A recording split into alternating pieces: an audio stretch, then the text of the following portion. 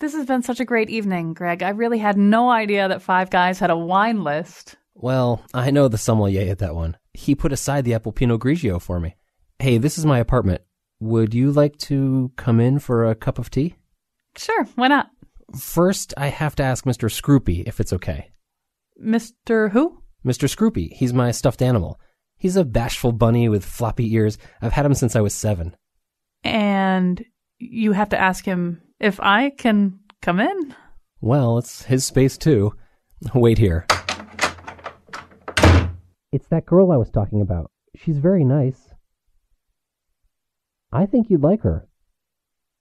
Sure, I can hold you up to the peephole so you can look out at her. See? He says he's not feeling all that great. He says maybe you could come back on Sunday afternoon. Greg, he didn't say anything. I mean, we're not going to organize our behavior around the wishes of some old toy, are we? You don't understand. Okay, bring this thing out where I can see it. Well, I can try. Here he is. Oh, God, Greg, he stinks to high heaven. Is that true, Mr. Scroopy? Is it time for one of those woolite baths like the one you had in 1997? You hated that one, didn't you, Mr. Scroopy? Greg, this is, it's a wagon load of crazy. Wait, he wants to say something to you. Yeah? I hadn't thought of it that way. Sure, yeah, I love old westerns. Okay, I'll come over on Sunday and watch My Darling Clementine with you guys. See how reasonable Mr. Scroopy is? Totally. You know, for a second, I thought you'd really gone off your rocker. Today on the show, our mysterious ties to stuffed animals. And now, his old Cabbage Patch Kid was last seen hustling for change outside a San Francisco bus terminal. Colin McEnroe. You know, I tried with that Cabbage Patch Kid, but he was a bad seed. I couldn't control him. That's the way it was. Actually, no, Cabbage Patch Kids have this huge Connecticut history. They actually were first made by Coleco, which is a company located in Bloomfield. I think they were eventually kind of licensed out or sold out after Coleco went to Chapter 11, were made by some of the bigger companies. Anyway, they're just, Cabbage Patch Kids, one part of a big, huge picture. We're going to be talking about stuffed animals today, about our strange relationships to stuffed animals. You just heard one such strange relationship. In just a second, you're going to meet Mark Nixon, who has chronicled in a really amazing way the qualities of these stuffed animals once they've been owned for a long time and are much loved, to steal the title of his book. Before I even introduce you to Mark, who's going to join us from Ireland, from Dublin, actually, let's hear, we actually set up a phone line so that people can call up and tell us about their stuffed animals, their other stuffed toys.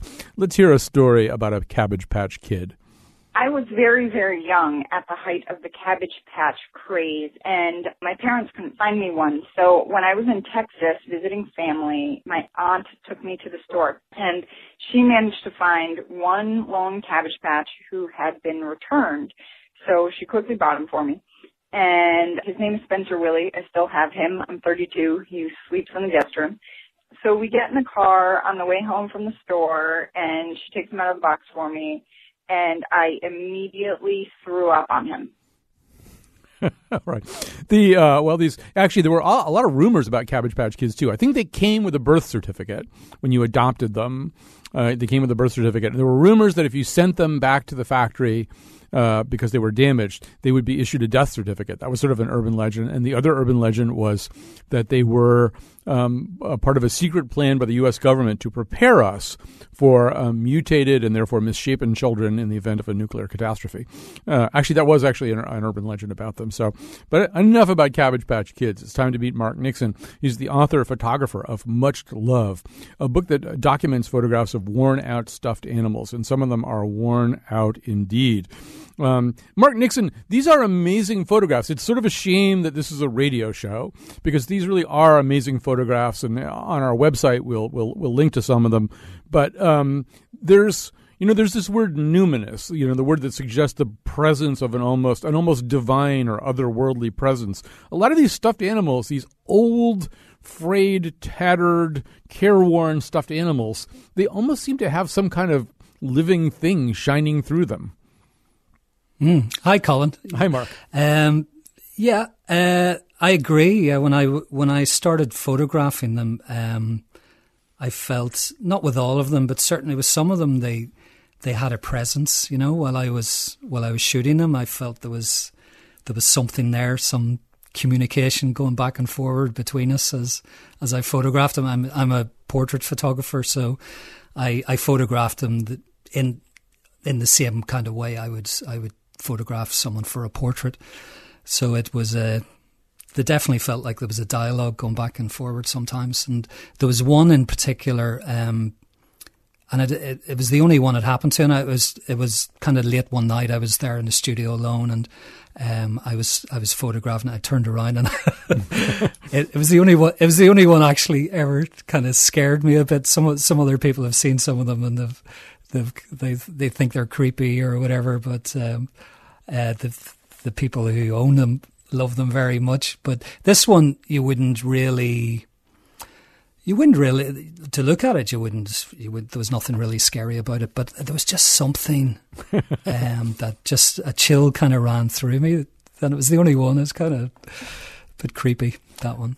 So, one thing, as I read the little narratives, Mark, that accompany your photographs, one thing that occurred to me is that, we use the word transitional object sometimes to talk about a stuffed animal, and it means a lot of different things. But I hadn't really thought about the fact that in some ways a stuffed animal is a transitional object that sleeps with you during the period of your life when really nobody's going to sleep with you, right? I mean, as you're going to get older, ideally you will find a mate and you will sleep with that person. But the one consistent thread that ran through your narratives was people sleep with these, right? Yeah. Yeah, and a lot of married people. It's funny. There's one of the bears in the book belongs to the wife of a well-known radio presenter here, Tom Dunn, and he talks about it all the time on his radio show, and said it's the third person in their marriage, the same way Princess Diana said that Camilla was the third person in her marriage. Mm-hmm. This bear, George, is the third person in his marriage, and his wife has to sleep with it every night. Well, hopefully there aren't the kinds of conversations that were going on between Camilla and Prince Charles.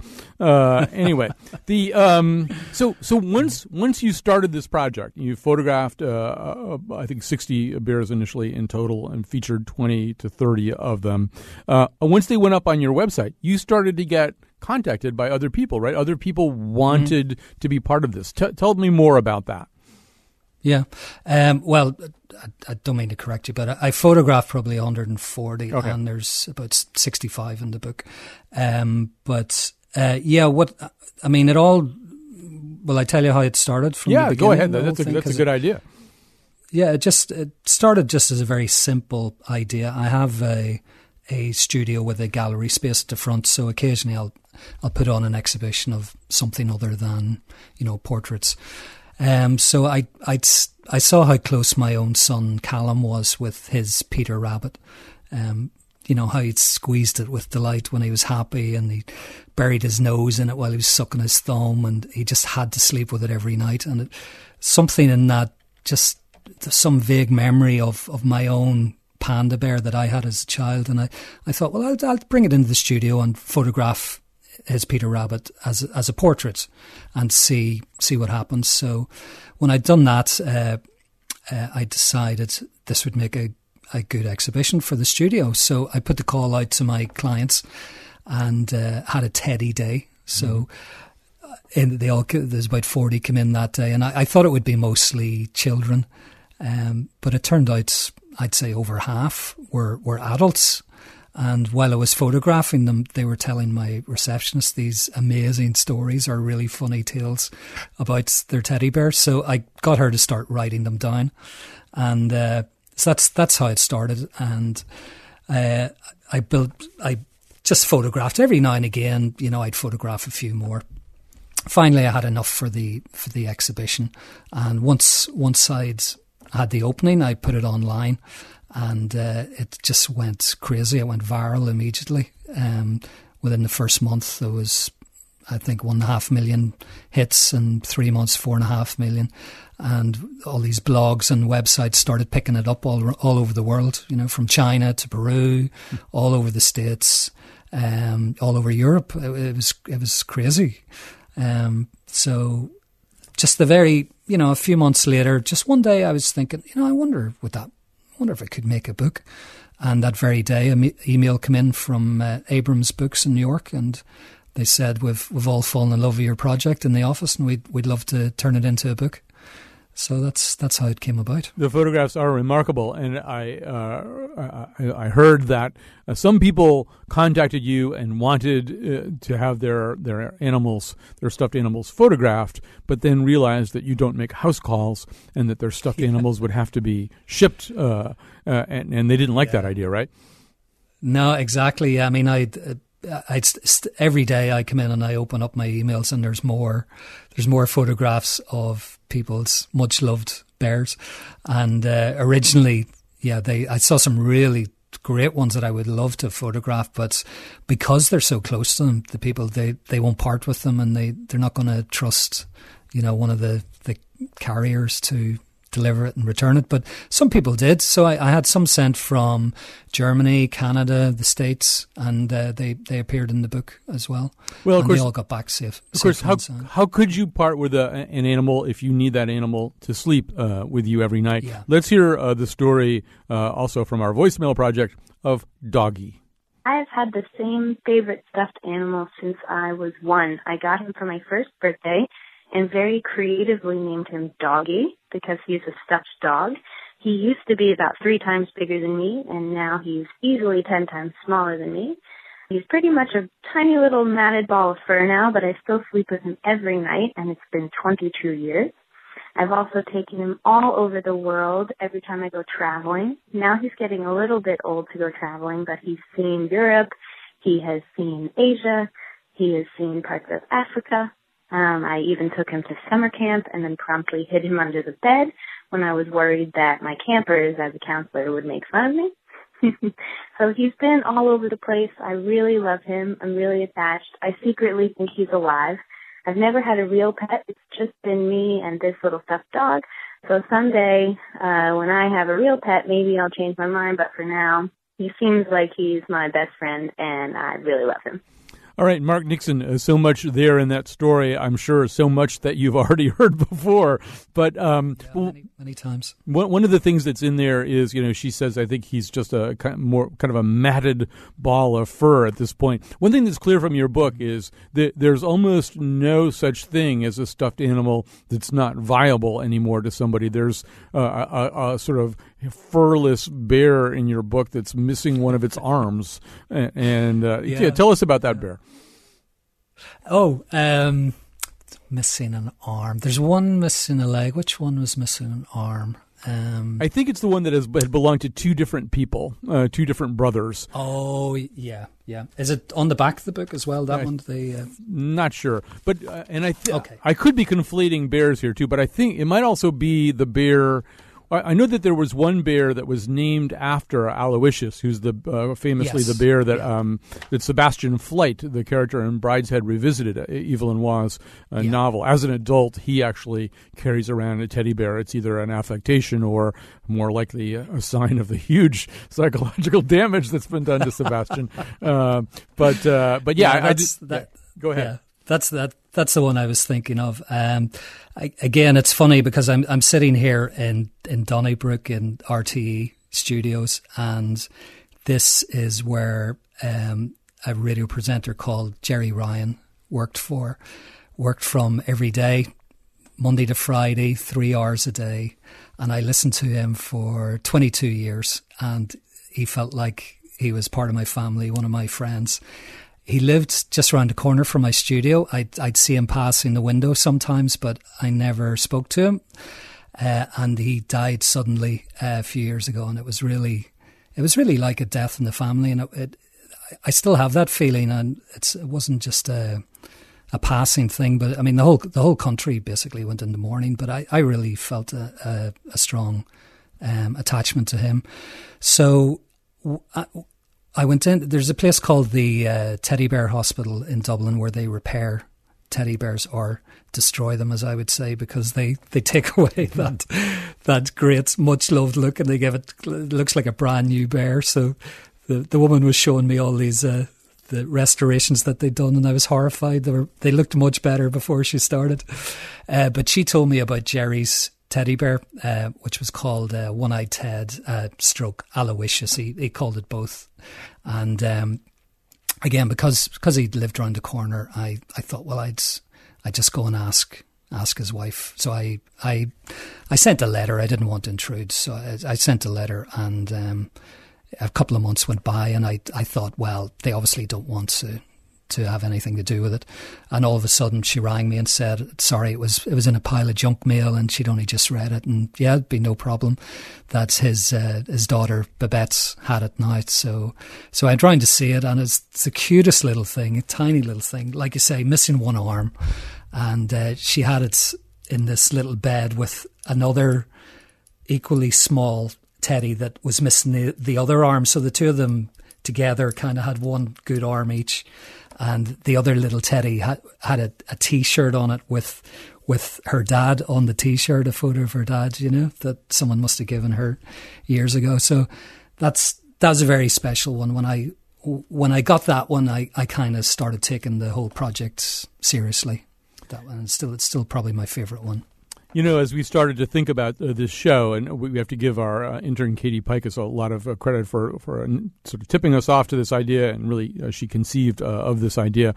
I started looking around and realizing that there's been something of a revolution in stuffed animals. I mean, just here in America, because of companies like Vermont Teddy Bear and Build-A-Bear, they've really become kind of this high-end product in some cases. And then even some of the traditionalists like Gund, they now make not just bears and groundhogs and things like that. They make Totoro, Japanese anime characters and all kinds of things that really don't actually have a correspondent out there in the animal world. But your book seems to be really more about these really primal kinds of bears, right? They're not linked to a character in a movie. They're not based on some sort of fanciful concept. They're a bear or a dog or a panda in your own personal case, right?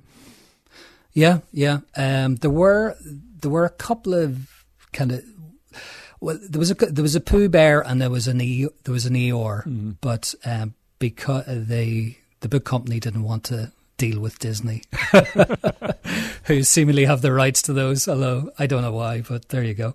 They were just, so they didn't go in the book. But I'm amazed actually at the variety of bears and stuffed toys there are out there. After photographing so many of them, there was very few repeats. They're all different. So, I was watching a video about the German company Steiff, where I think in 2008 they made an interesting decision. They had outsourced most of their factory work to China, and they realized that somehow or other, despite the fact that Chinese factories can do work to order pretty specifically, that they weren't somehow or other there's some quality that we associate with a Steiff bear or with a certain kind of Western stuffed animal in general that they weren't getting, and they actually had to make the decision at considerable expense to shut down that operation, bring the whole thing back to Germany, because apparently only there could the certain qualities that show up, those hard to describe qualities, be actually brought to life, so to speak, in a stuffed bear. Yeah, it's funny you mentioned the word primal as well, and I definitely think that there is something very primal about it, and I think it might be to do with the fact that the babies are given these things before speech, before they can talk. So this is all, these are our very earliest memories and emotions, and they're just so deeply buried within us that I think with some people that maybe there's some kind of imprinting going on with them, the way, baby ducks will follow around after a human. Think of it as his parent. There might be something like that going on as well with the very earliest memories. Let me, I think imprinting, by the way, is exactly the right word, just like a baby duck. Let's grab a call here from Cherry in Hamden. Hi, Cherry. Hi, I have a comment and a question. My family, it actually started when we were given a squirrel many years ago because my husband really likes squirrels, a little stuffed squirrel. And then we were given more and more and more squirrels, and then when we travel, we would pick them up as souvenirs and so on. Well, we started eventually making the voices so that these squirrels would start talking with each other and talking to us. And my son likes hippos, so hippos became part of this, and our whole family got involved in this. And mostly it's me and my son. My husband just mostly listens. But we still make the voices, and they still all talk to each other, and we put them to bed at night. And it's like we're kind of addicted to this almost, or we just enjoy it as a fun, entertaining activity. I'm not quite sure, but... And so your question is, are you clinically is this insane? Okay? Do other people do this?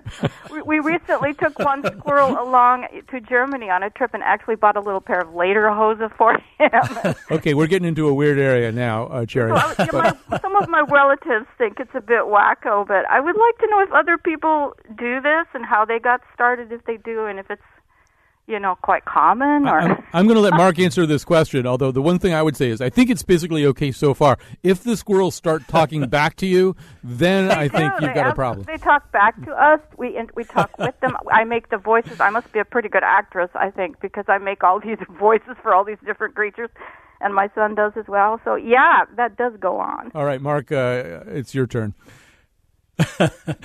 Well, yeah, you're not alone, Cherry. Oh, thank God. That's a relief. Well, that was, that's been the thing. That's been a theme really from the beginning. Is people have told me that you just get this feeling that it's something that they were kind of keeping as a secret. That they were almost embarrassed to tell anybody about, and all of a sudden with the book, they feel it's okay. They can talk about their teddy love or whatever. But no, people are really, really, really attached. There's, in fact, I brought in an email I got recently, and I just read you a bit of this because I think he sums it up really well. It's from a guy in New York, and unusual. I mean, a lot of them, I have to say, are women, but there are some men, and maybe some men, they're just, they don't want to admit to having a teddy bear or something like that. But so it's mostly women. But this is from a guy. He said he's a working artist. And he said during his email, he said, it's easy to dismiss the connection an adult has with a teddy bear as mere nostalgia with warm childhood feelings, a retreat into a safer, simpler time. But to me, these two bears have accumulated a resonance that spirals outwards beyond even my love for my family. They connect me with my parents and with my daughter. And more than that, they have somehow been imbued with depth of meaning for me, a meaning that I can't articulate but know is there. And whenever we find meaning in the world, that is a place to be treasured. It's a perfect description, imbued with a meaning that almost can't be described. We're going to take a little break. I should tell you that towards the end of the show, and this is something we had to pre-record because of the time difference, but and this may reassure Cherry too. I love Japan and I love Japanese people, but if you take something like this and you think you've got kind of a crazy take on it, they'll always go you one better. So we did talk at the end of the show. You'll hear a conversation with a travel agent who arranges trips for stuffed animals. The owners do not go on the trips, only the stuffed animals. The owners get photographs. So anyway, but we've got a lot of ground to cover before that. We'll take a quick break. We'll be back with more of Mark Nixon and another guest besides.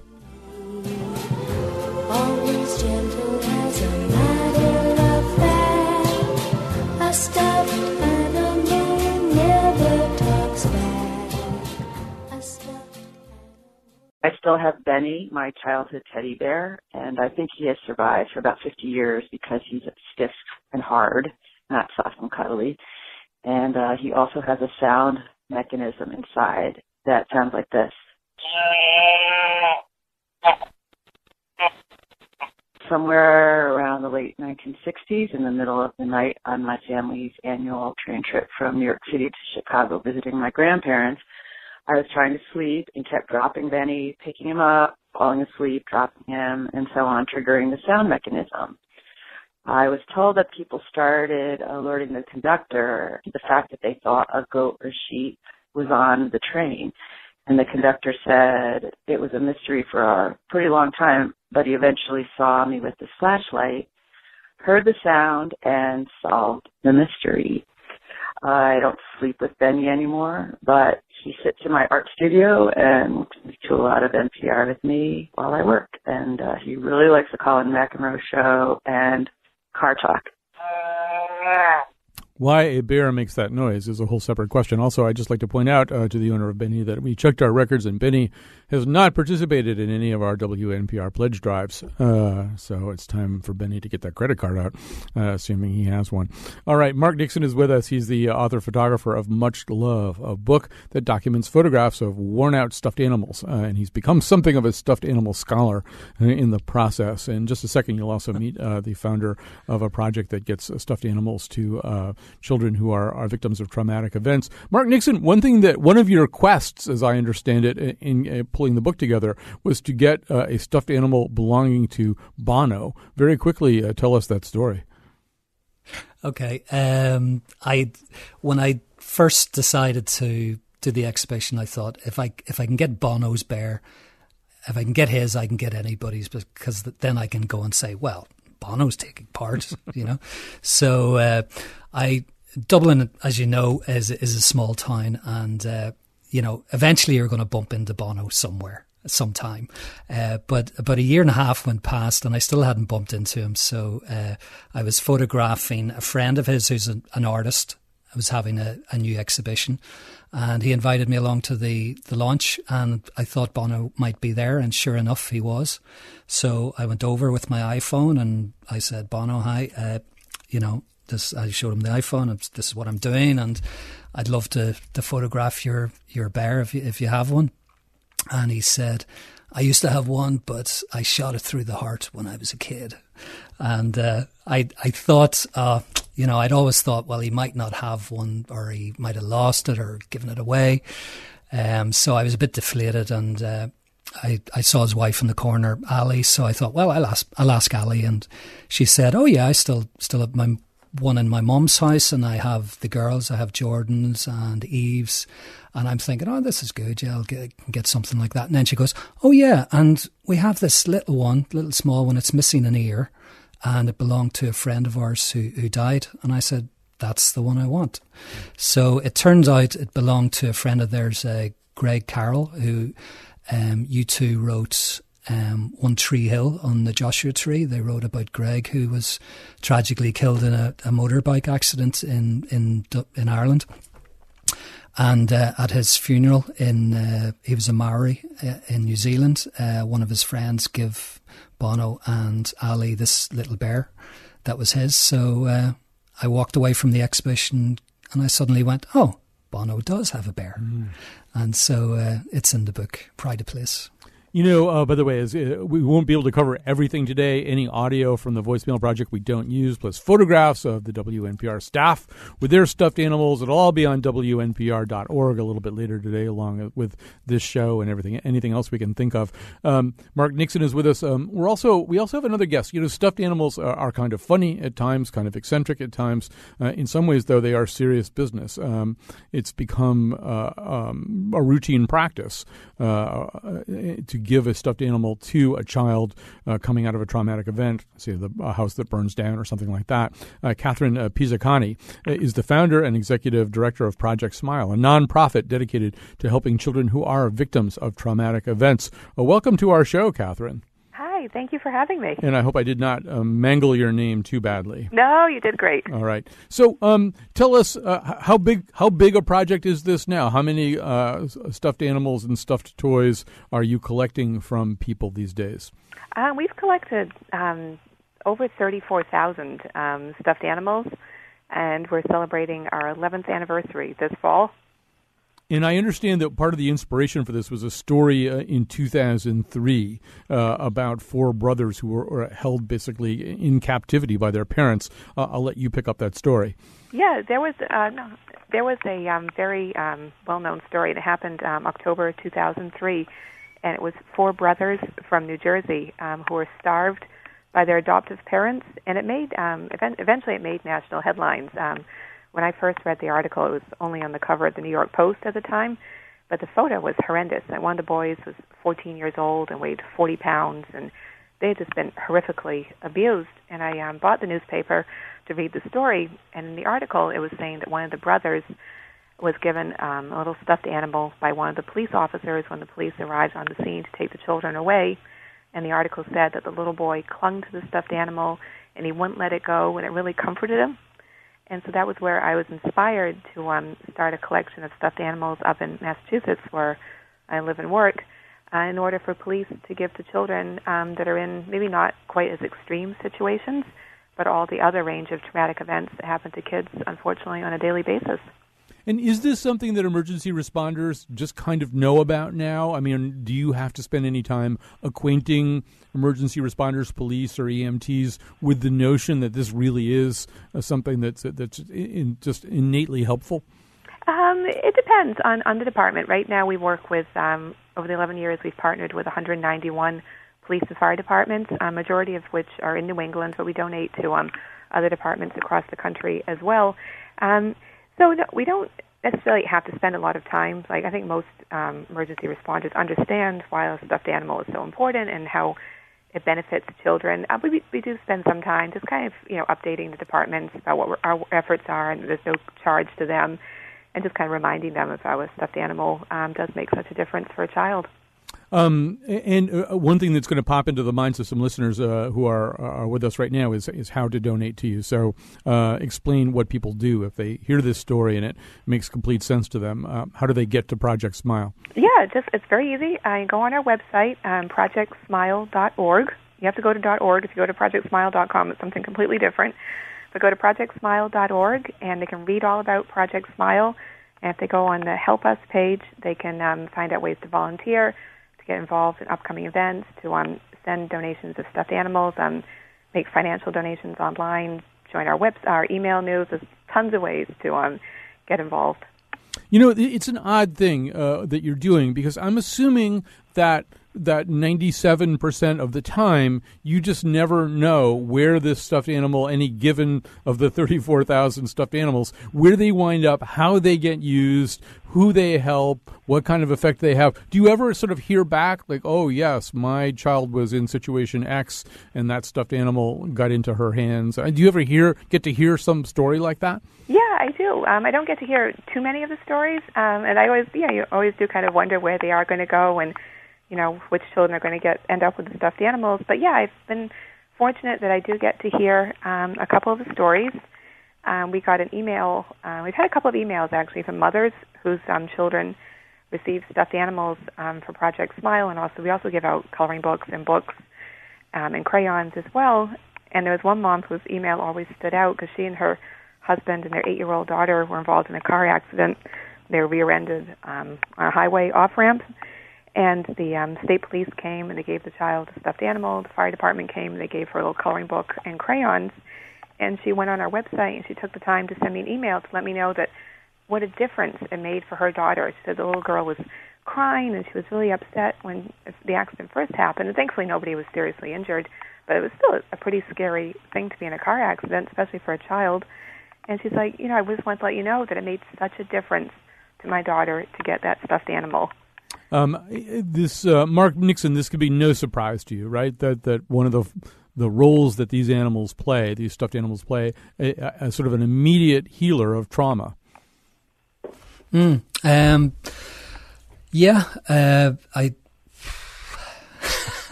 I don't know what to say to that, Colin. Well, actually, while you're thinking what you do want to say, and it's rare for an Irishman not to know what he wants to say right away. But let me grab a call from Aaron, who actually also has something kind of that's right on point here. Hi, Aaron. Hi, how you doing? Just fine. You're on the air. Go ahead, fire away. Oh, very cool. Yeah, so I called in to share a little bit about a project I've been working on for the past 5 years, basically to create interactive teddy bears for children who are newly diagnosed with type 1 diabetes. And so it all started actually from going into the homes of families and observing that when these children were newly diagnosed, they actually started taking care of their stuffed animals as if they had diabetes. Mm-hmm. So they would prick the fingers of their teddy bears, they would draw little insulin pumps on pieces of paper and pretend that they actually had diabetes. And so we asked ourselves whether we could bring that experience to life and do it in a way that was educational. And so we created something called Jerry the Bear, which is basically a teddy bear with sensors throughout his body that kids take care of, almost like a diabetic Tamagotchi. So we actually shipped out the first run of these bears last Christmas, and we surprised 2% of all kids who were diagnosed with type 1 diabetes, which was incredibly exciting for us. And so we're about 7 months out from that point, and now we see that kids are still playing with their bears for over an hour a week. They're learning with them. They're learning how to count carbs, get over their fear of insulin injections, and ultimately be empowered to master their own illness.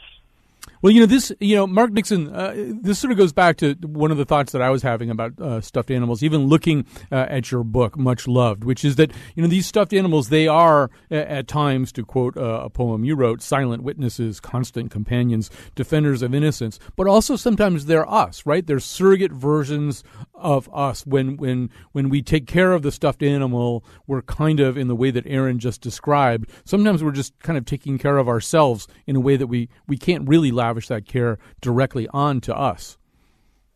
Yeah, I think you're right. I personally just remember those scary moments at night, when there was loud noises going on, or you were just scared of the dark, that you could just hug your teddy bear, and it felt like it was protecting you, So I don't know. That's really, it's quite hard to put into words, because they are these primal emotions that just seem to kick in, and some people really get it, and other people don't. Yeah, I think that's exactly right. But I think children almost always get it. As we get older, our relationship with a stuffed animal may be problematic. But when we're children, we know exactly what they're for and why they're sent to us. This project that you've done, it's so big, so sprawling, and it's got so many new components. Is there going to be a sequel? Is there going to be Much Loved 2, at least in book form? I hope so. I would like to do a kind of celebrity or famous people's version, if you like. So I was in London. I shot the first one of those on Monday of this week. I went to London and I photographed the designer Jean-Paul Gaultier's teddy called Nana, which is part of he has an exhibition on in the Barbican Centre in London at the minute of all his fashion. And Nana is part of the exhibition because as a child he put lipstick and conical breasts on his teddy, and these eventually ended up on Madonna's outfit that I was wondering if Madonna was going to surface in this story. I was almost kind of hoping not. Yeah. Hey, Mark Nixon, we really have to go, unfortunately, so that we can squeeze in our one little trip to Japan here. It's been so great to talk to you. If people did, and we will have all the other Voicemail Project audio stories of Brownie and Norman and Benny at WNPR.org. Check us there and email me at Colin, COLIN, at WNPR.org if we didn't get your story on the air today. You got a friend in me. You got a friend in me. Yeah, you got a friend.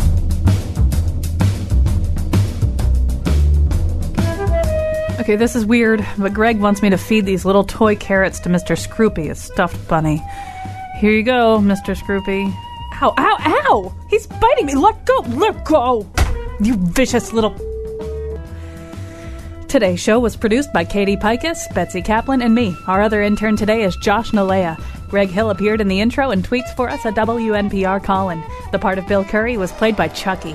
For show pages, articles, and Faith Middleton Show staff recipes for cooking stuffed animals, visit our website, WNPR.org. And now, back to Colin. So maybe you have a stuffed animal or a stuffed toy that sits on your bed all day while you go to work. That animal, that stuffed toy, could use a change of scene, could use a little variety in its life. There is a way of addressing that, and it comes in the form of Sonoe Azuma, founder and CEO of Unagi Travel. She lives in Japan. She operates the travel service in Japan. The travel service is for stuffed toys. Sonoe Azuma, welcome to our show. Thank you very much for having me. So this all began with your own stuffed toy, right? Your own stuffed eel and unagi. Yes, that's right. It happened 7 years ago. I created a stuffed eel for myself and started to take photos and blog about it. My friends started to say, hey, I'm going on a business trip and I'll take your stuffed eel with me. So the stuffed eel started to travel around the world, and I started to receive photos such as the stuffed eel in front of Empire State Building or visiting Paris. I thought it was just simply fun, and people who cannot physically travel would appreciate this kind of service, so I started a business. So this is a travel agency in which people give you their stuffed animals to take on trips. So tell us about some of your clients. Who are your customers? Give us some specific examples of clients. My clients are people who cannot physically travel, such as people who are in wheelchairs, or children who are facing difficulties, or people who are from a low-income family, or people who are just simply having fun with stuffed animals. Some come just to learn about Japan. My non-Japanese customers, some are interested in anime and Japanese culture, and they want to know more about Japan through their stuffed animals. I think I saw a photo of an eagle from New Mexico, from an elementary school in New Mexico. Yes. Can you tell me about that? It was last December. A school teacher emailed me and said she wants to have a stuffed eagle travel on behalf of her third grade class. And she said the public school is located in a low-income family's region, and most of the children don't have an opportunity to travel around. So she wanted to have that eagle to travel to Japan and to see the world and to inspire their third grade class. She didn't have the money to have the eagle to come to Japan. And I said, take your time, and maybe if you have the chance to fundraise, I'll wait for a month or so. One day, a lady based in Boston emailed me and said she wants to offer a donation, $100 for stuffed animals who don't have enough money. So I offered that donation to school. So the eagle was happily able to travel to Japan. So I'm trying to picture what your life is like and what your travels are like. I'm assuming that you're on a train with, 5 or 6 stuffed animals? Yes, that's right. People who have stuffed animals are often very, very protective of those stuffed animals. I mean, if it's a special stuffed animal or stuffed toy, they probably want it treated a certain way. Do you have to promise them certain things about how the stuffed animal is going to live and how it's going to be treated while you have it? Yes, I told them that I will only bring 5 to 6 stuffed animals on a tour so that I can treat them in a way that they would treat their stuffed animals. I don't put the stuffed animals directly on the ground. I put a towel, and then I'll try not to make it dirty. And I also take photos almost every single day of every stuffed animals and post it on Facebook and Twitter so that the owners can see that their stuffed animals are treated well. Do you ever get a stuffed animal who has been loved and owned so much that he's starting to fall apart? I mean, that actually does happen to stuffed animals that people keep for years and years. Do you have those that are very fragile that you have to be extra careful with? There was one stuffed animal whose owner was over 70 years old. So the owner had the stuffed animals for a very long time, more than 60 years.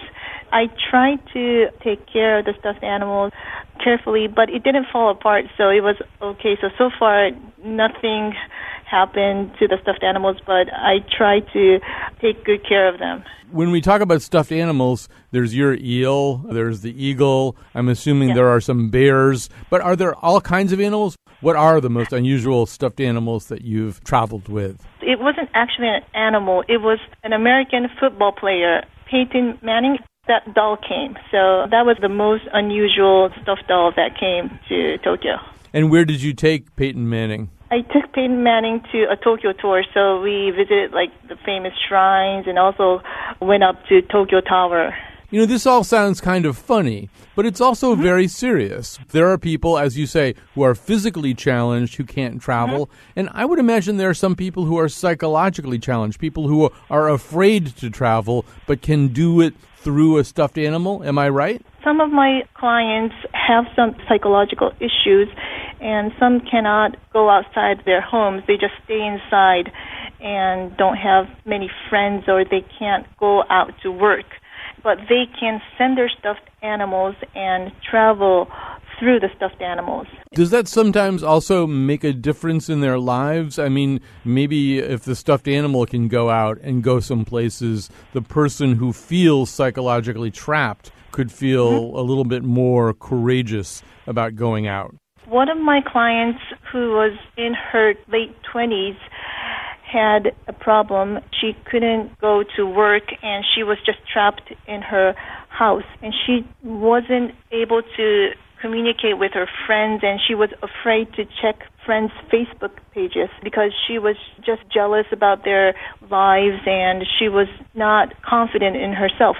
But one day she sent her small bear to Tokyo, and she saw the bear communicating with other stuffed animals, and she thought that she could also meet with people and start communicating. So after the trip, she was able to go back to work, and she was really thankful for the tour that I provided for her.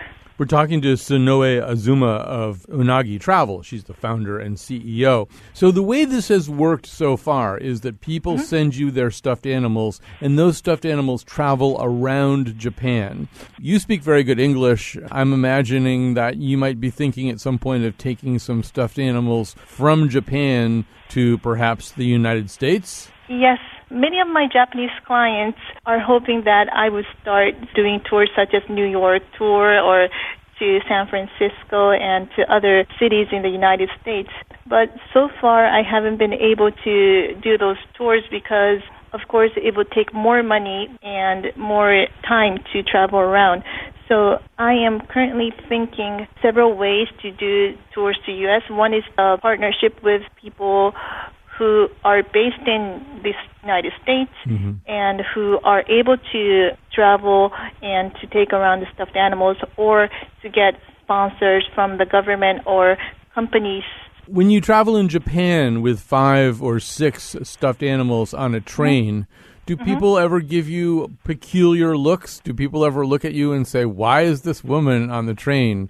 She's a grown-up woman. What is she doing with 6 stuffed animals? Yes, I get those kind of looks. But thanks to Japanese TV and Japanese newspaper, Unagi Travel have been pretty much known to the domestic market. So people will come to me and say, keep up the good work. So right now I don't have any issues, but when I started it, people did give me those kind of looks, and sometimes I get questioned by police officers. When I was in Japan, one thing that a lot of people liked to do was to go to hot springs. Japan has these wonderful hot springs. Is that something that the stuffed animals want to do? Yes, that's right. I have an onsen tour. Onsen means hot spring in Japanese, and I take the stuffed animals to hot spring, and I don't soak them in the water, but I try to take the photo as if the stuffed animals are enjoying the hot spring. That sounds wonderful. Roughly how much does it cost to have your animal, say, go on a little trip in Japan, maybe go to a hot spring? How much would you charge me for that? Roughly about $50. That seems very reasonable. All right, well, Sonoe Azuma, it has been so much fun to talk to you, and it sounds like a wonderful thing that you're doing. And it's funny, but it's also very serious and very important to people who can't make that trip, but their stuffed animals can. Thank you so much, or arigato.